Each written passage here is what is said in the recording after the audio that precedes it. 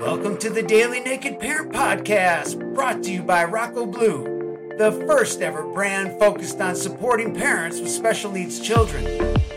Naked Parent Nation is a group of parents with special needs children who are willing to get vulnerable, strip it all down, and take a look at ourselves, our parenting, our family, and our plans to create a life beyond our wildest dreams.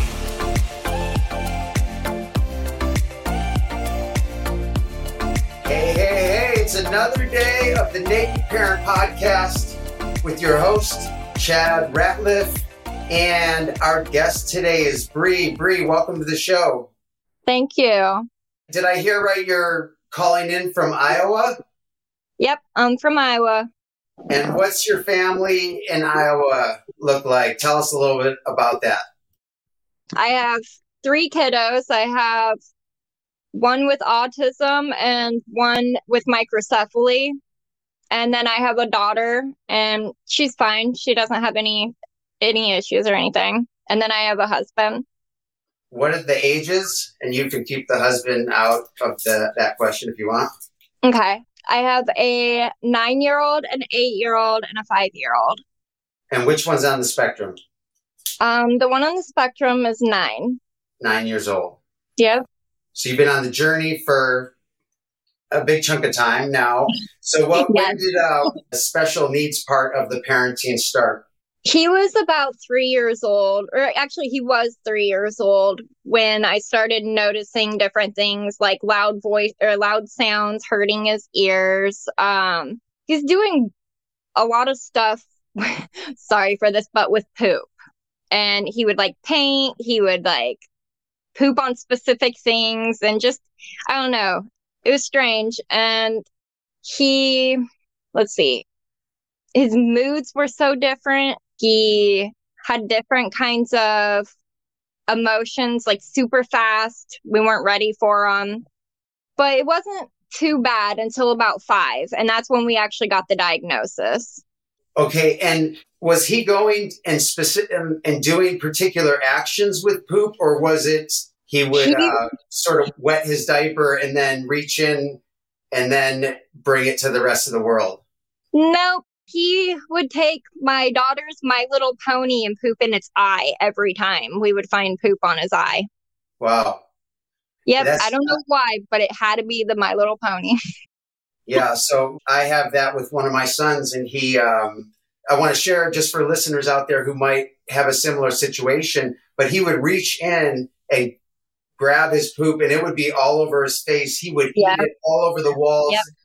And nothing makes a day go sideways more than poop being, thrown out in the open. Oh, gosh, yes. And, for me, when I found onesies for older kids, it changed my life because it changed that scenario, and that fixed the problem as long as I remembered to have a onesie on underneath and, pants or shorts with a tie on it. Yeah. And that eliminated it, and that's a huge deal. So it's so gnarly. I mean, it's just the smell, it stays for a while. It really makes it challenging to be a parent. It affects our other relationships. Okay, so does he still have that, or did that? No, he grew out of it. We dealt with a lot of different stages. There was always something different that would come and go. I ended up getting those onesie pajamas, and I would cut the feet out and I would turn it backwards so they can't pull the diaper down, or diaper or underwear or anything down. He couldn't do it. Great idea. So yeah, that saved us some cleaning.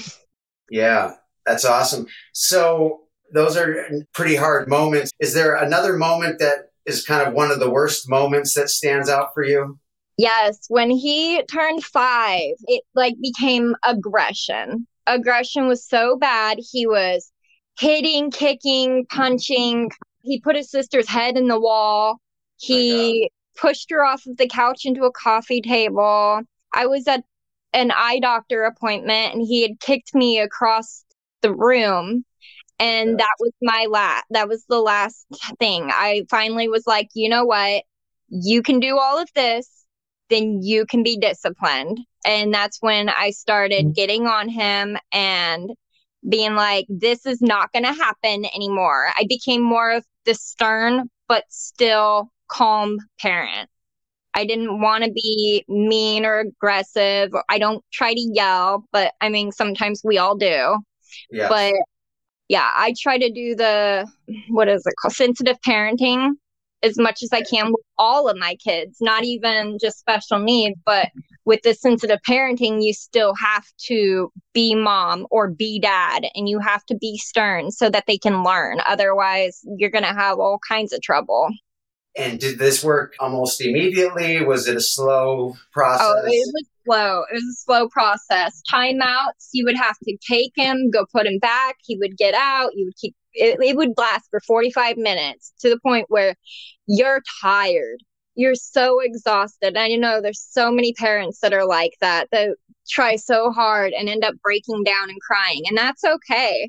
But you got to get up and you got to keep putting that child back in timeout and showing them that you're not going to break, because the breaking point is when the kids know that they're going to get away with it. Yes. How do your efforts play out today? He doesn't have very many meltdowns. He does get some overstimulation, and that's the only time that he does break down, but he doesn't have the aggression he used to. He actually is a lot more sensitive than he used to be. We don't have any bathroom issues anymore. He eats almost everything I make now, because I made it to the point where I was like, you're either going to eat what I'm making, or you can have this. And those are your only two choices. And if you don't want either, then you're not going to get away with it. Like, you have to, and it hurts and it sucks, but that's the only way you're going to teach that child that they can't get away with it. They can't get away with telling you you're not going to do that, Yes. It's exhausting. A parent break. You're an inspiration for me and the other listeners, because we can do things for years that are, drive us crazy and wear us out. And if you don't take action the way you're describing, nothing's going to change. Nothing changes if nothing changes. Yeah. So thank you for inspiring us with that. Oh, you're welcome. Can you think of any aha moments that you've had on this journey that you might share with other parents? Many. So in September, I decided to take my kids out of school and homeschool them, not because he has autism or anything like that, but because I felt like I wanted to take control of what they were learning. I wanted them to know certain things. I wanted them to learn how to take care of the house, to cook, to clean, to garden. I wanted to spend that, the time in the day with them doing that stuff. And that way, when Sage is older, when he's 18, he'll be able to get an apartment and he'll be able to do dishes and cook his own grilled cheese or microwave without putting something that he's not supposed to in it. He can do laundry. Like, I raised him and Akai the same way that I raised all the kids together. I did not make them feel different. I love that. So when I started homeschooling, almost a preschool reading level, he's going to be going into 4th grade. Wow. That's amazing. In September. And so far, are you pleased with kind of how it's going? I love it. And they're learning more respect for me too. How are you handling the increased demand of your time and energy and heart? It's a little hard to not have the day to myself, like the 8 hours to myself or anything. But at the same time, like, knowing that I'm getting my kids ready for the future and in my own way, it's so worth it. Wow, you really are an inspiration. That's heavy duty, though, taking that on, and you have some lucky kids. Thank you. That means a lot. Yeah, that's awesome. So you're very involved in what they're learning and what is kind of coming next. What's something that you're excited about as it relates to raising your children? Are you working on teaching how to ride a bike or something that you're just kind of excited about that's the next thing on the list to teach? I'm really excited to have them starting to do laundry because then I don't have to do so many loads on my own. They can actually fold laundry and help me with that stuff. And that helps out a lot. In dishes. Oh my gosh. Teaching them to do dishes is incredible. That is exciting. Yeah. We are trying to work on, with my oldest, riding a bike. He's anti everything, man. We take him to the woods and he doesn't really want to go like into a river. He doesn't want to go into water. It's very hard. We have to do the tough love thing and be like, come on, dude, let's go have fun. You're going to waste your life sitting here and wish that you went and did this. And it works. He ended up getting on not a motorcycle, but one of the little bikes that I can't think of what they're called. Big wheel? No, it's kind of like a motorcycle, just not a motorcycle. Okay. But anyway, he actually got on one with his grandpa. And that was the biggest step I have ever seen that kid take. Now we're going to work on kayaks. Amazing. Does he have fun after he's done it? Yes, he was very excited and he had a lot of fun doing it. So you just have to, you just have to not ask him if he wants to do something. Just you tell him. Got it. And that sounds harsh. That really does. And I understand that. But some kids just work. Some kids it doesn't. You just have to, your own child, well, okay, I can't say that. You can know your child and still not try different things. Or you can know your child and try new things and realize, wow, they can do that. Yes. That's awesome. That's awesome. What is something that you believe to be true that most parents disagree with? That children with autism are not their diagnosis. They are children. Wow, that's interesting. Tell me more. Okay, so, and this might end up making some people mad, and I'm sorry for that, but there are parents that baby their child with autism. And I'm not talking like the autism where they really can't cope with life or concentrate all that. I'm talking like mild or, just a little bit of autism. But anyway, yeah, they are children. They're not just autism. I hate when parents say my autistic child. No, your child, it's not autistic. Your child is autistic, yes, but they are not the diagnosis. Yes. That makes sense. Yes. Sorry. Absolutely. I stutter a little bit. And I definitely know that there is a divide on that belief. So I like hearing the different perspectives and why. So thank you for sharing yours. Mm-hmm. How about taking care of yourself? Are you doing any personal development? What do you do for you?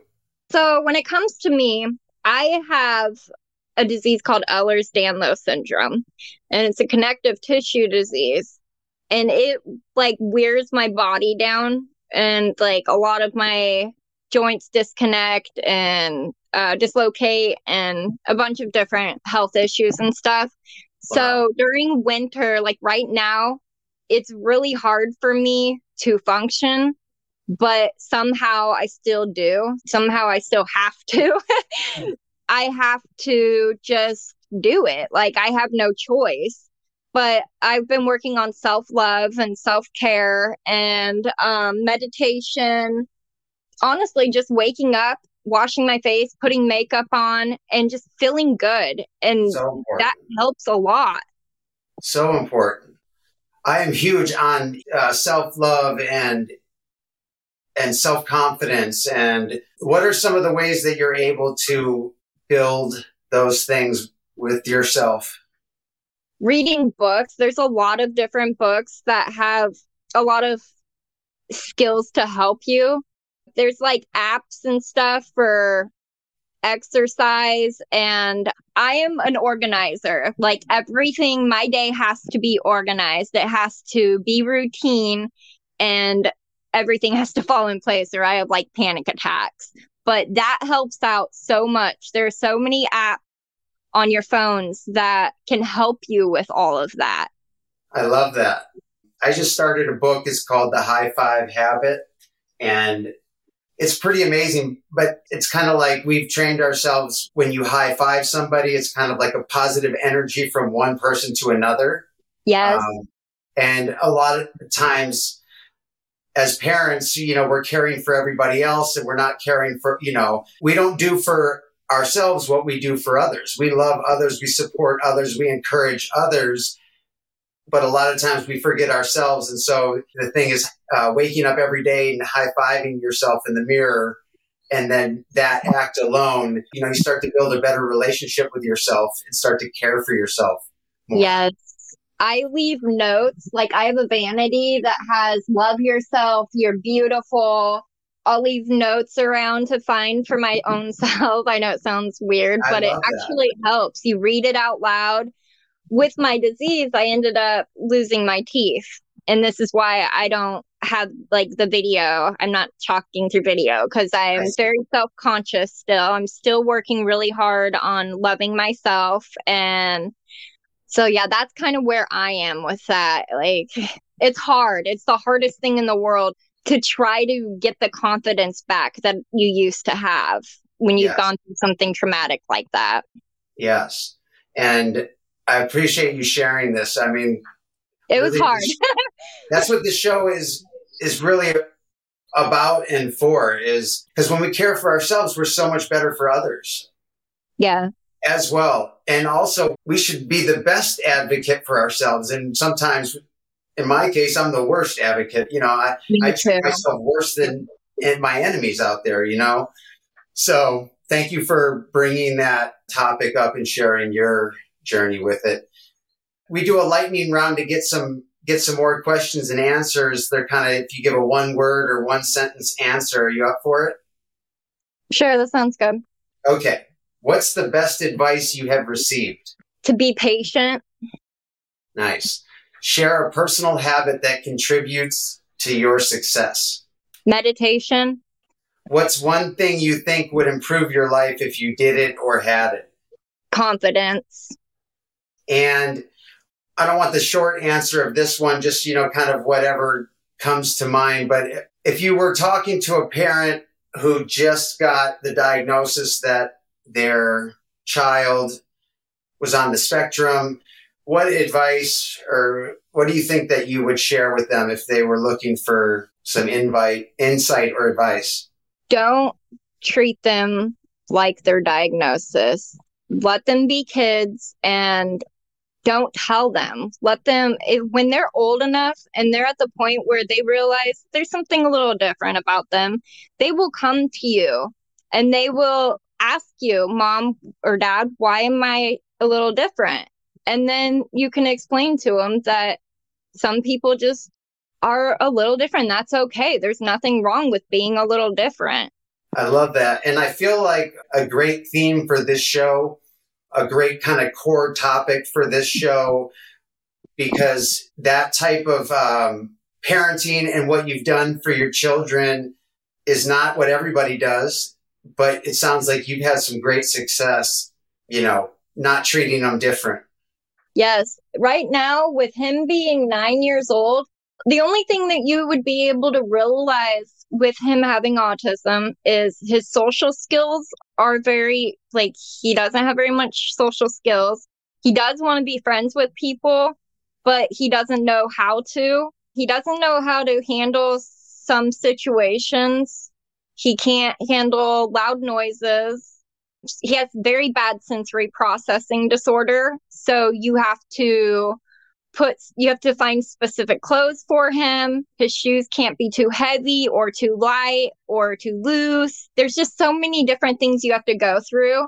And that's another thing that would be good to talk about is when they're little and they throw fits about their shoes and stuff. sometimes you just have to keep putting them on them, unless it's actually hurting them. Because there's some kids, like my oldest, he can't wear jeans because it actually hurts him. So I never put him in jeans. I let him wear his sweats. And then we found specific shoes for him that he actually likes. And he just started wearing socks like a year ago. That was huge too, because he would never wear socks. And we finally got him to that point. But yeah, he's very creative. He loves art. He draws constantly. Their brains are so amazing. They can put stuff together. Like, you give them a couple different items and they will make something out of it. Yes. Bree, it sounds like you're doing an amazing job as a parent. It really does. And like I said earlier, your children are really fortunate to have somebody who's putting in the effort and love that you are. Not everybody's doing that, not even close. And I appreciate you sharing your journey with us and inspiring our listeners and myself today. And I would love it if you'd come on the show down the road sometime where we can get an update and stay connected through this amazing journey of raising our children. Yes, I would love that. Okay. I hope you have an awesome day. It's afternoon now for you, or early afternoon. Yeah. And I want to thank you for taking the time to be on the show, and look for an edited version of this show. And I wish you and your family all your dreams. May them come true. Thank you. Yours too. Okay. Bye-bye. Bye. This concludes our show for today, and I'd like to personally thank you for spending the time with us on a topic near and dear to our hearts.